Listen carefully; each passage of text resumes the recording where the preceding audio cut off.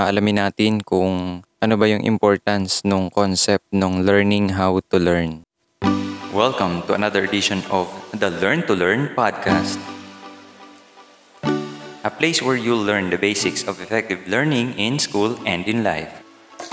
Enjoy your listening experience as we give you practical advice as well as tips, tricks, and strategies in making yourself the best learner you can be. And now, please welcome your host, Mr. Alvin Andino. Hello and welcome to the very first episode of Learn to Learn podcast. Maraming salamat sa pag-tune in sa podcast na ito. I hope you're all safe kung saan mang lugar kayo naroroon sa mga oras na ito. And for this episode, mayroon tayong dalawang bagay na pag-uusapan. Una ay kung ano yung dahilan kung bakit Learn to Learn yung naisip kong title para sa podcast na ito. Pangalawa, aalamin natin kung ano ba yung importance ng concept ng learning how to learn.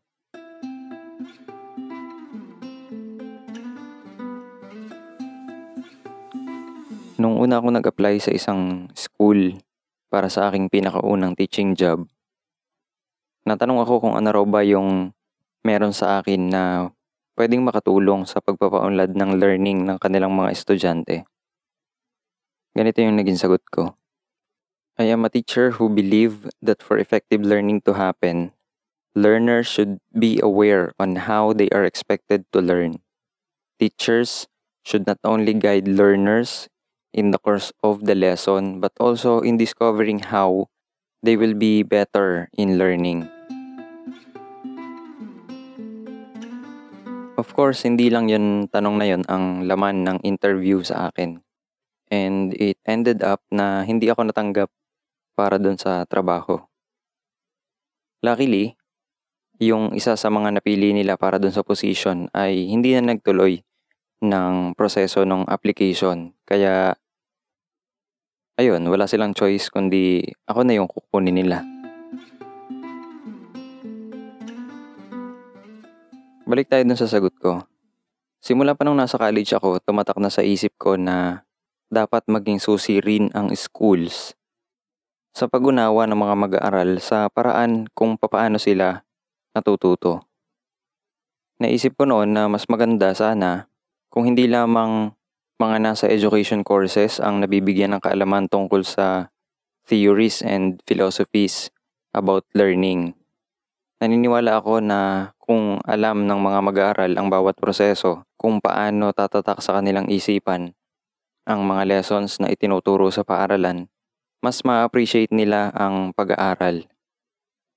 Magiging dahilan din ito para matanggap ng mga estudyante ang mga gawaing kalimitan ay inaayawan nila gaya ng pagtitake ng notes, essay writing, and research writing.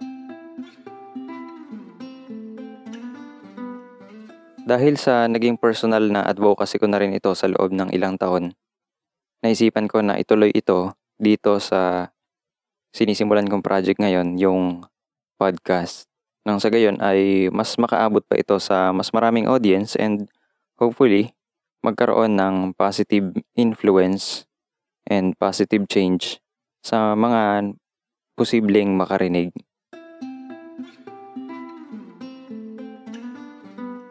At yan yung dahilan kung bakit Learn to Learn podcast yung ginamit kong title para sa podcast na ito. So bale, Learn to Learn or Learning how to Learn.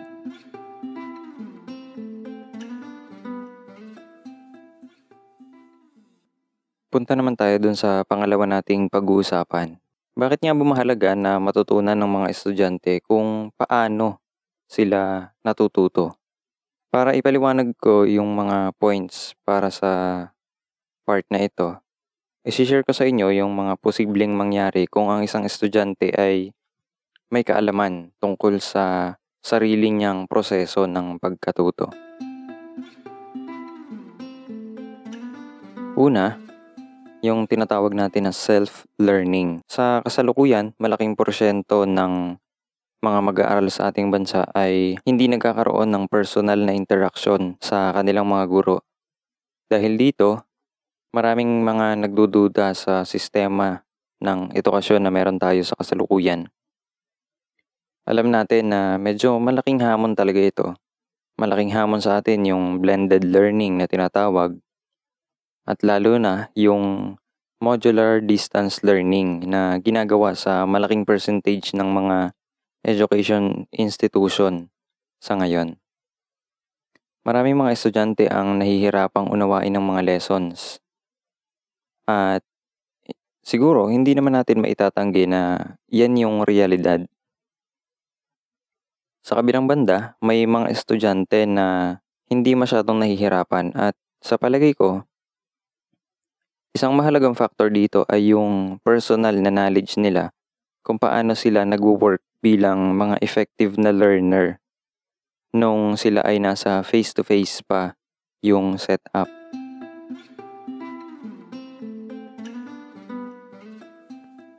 Kung madalas magkaroon ng power interruption sa inyong lugar, lalo na kung gabi, naranasan na siguro ninyo na mga pasadilim. Yung tipong dahan-dahan kang lalakad, kumakapit ka sa mga bagay na malapit sa'yo para hindi ka matalisod o mabangga sa kung saan man o kung ano mang nakaharang dun sa iyong dadaanan papunta dun sa source ng ilaw. Ganyan din yung mga estudyanteng hindi pa aware sa sarili nilang learning. Palaging nangangapa, palaging kailangan ng gabay ng kung sino man gaya ng mga guro. Hindi sila hakbang hanggang masigurado nila na maayos yung kanilang magiging paggalaw. Ngunit kapag ilang beses na nila itong naranasan, posible na sa susunod ay diretso na yung lakad nila at kahit wala silang nakikita ay kabisado na nila yung daan. Gayunpaman, hindi lahat ng mga estudyante ay makakagawa nito. May mga mananatiling nangangapa, naghahanap ng hawakan. Mayroon din naman na kahit alam na nila yung daan ay mangangapa pa rin. At yung medyo malala ay merong mga hindi hahakbang o hindi aalis. Hindi sila aalis hanggat hindi bumabalik yung ilaw. Ganyan din yung mga mag-aaral. Iba't iba. Sa labang ito, lamang yung mga makakatukoy ng daan at yung magdedesisyon na umusad kahit wala yung nakasanayan nilang gabay.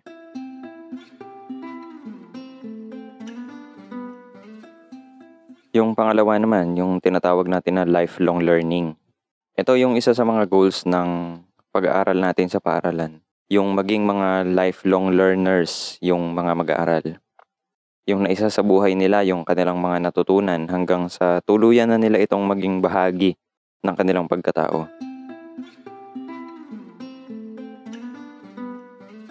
Madalas, pinagsasagot ang mga estudyante ng mga essay questions. Kung iisipin mo na waste of time ang mga gawain ito, nagkakamali ka. Para sa akin, isa itong bahagi ng pagiging lifelong learner. Sa pamamagitan ng mga activities na ito, ay nalilinang ang ilang mga skills na hindi lamang magagamit sa loob ng classroom bagkus ay mas mahalaga sa buhay sa labas at lalo na sa hinaharap. Ilan sa mga skills na ito, una ay yung critical thinking skills na makakatulong sa mas matalinong pagdedesisyon. Pangalawa, yung communication skills. Ito naman yung kakayahang magbahagi ng sariling opinyon at saloobin sa iba sa isang komprehensibong pamamaraan. Pangatlo, yung value system. Ito naman yung pagkakaroon ng pagpapahalaga sa mga bagay sa paligid kasama yung paglinang sa iyong sariling paniniwala at prinsipyo na madadala mo hanggang pagtanda. Yung pangatlo naman dun sa ating mga importance or benefits ng knowing or learning how to learn, yung tinatawag natin na self-knowledge or self-awareness.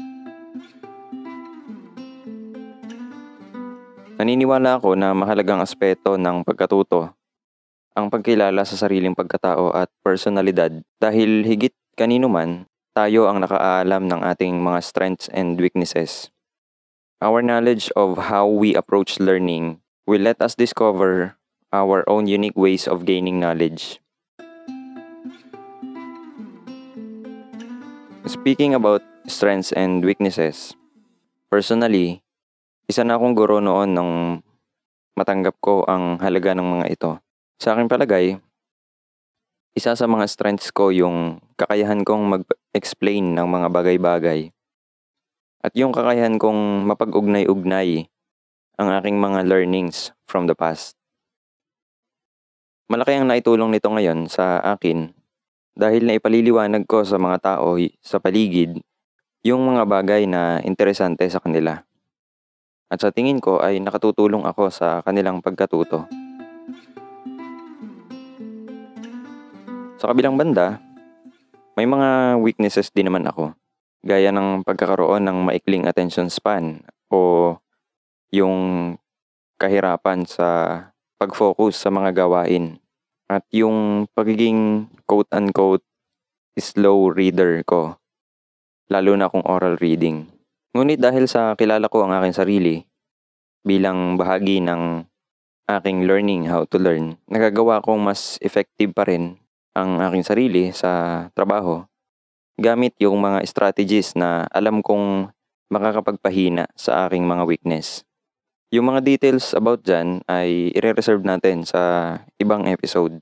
Abangan mo na lang kung paano ko ginagawa yon. Bago tayo magtapos sa episode na ito, balikan muna natin yung mahalagang takeaway sa araw na ito. Una, nalaman natin yung Learn to Learn podcast ay from the concept of learning how to learn na personal ko ring advocacy. Pangalawa, mahalaga ang concept of learning how to learn dahil dito tayo nagkakaroon ng mas effective na self-learning, lifelong learning, at self-knowledge o self-awareness. At dyan nagtatapos ang ating episode para sa araw na ito. Sana ay may natutunan kayo sa ating talakayan. If you want to know about me and my works, just search Ichiro A on your preferred social media. That is ICHIROU space EY. Ichiro A. Again, ICHIROU space EY. Ichiro A. Also, if you have comments, topic suggestions, and questions, or if you want to share your learnings from this podcast, please use hashtag LearnToLearnPodcast on your social media post. Thank you very much for listening. God bless and stay safe, everyone.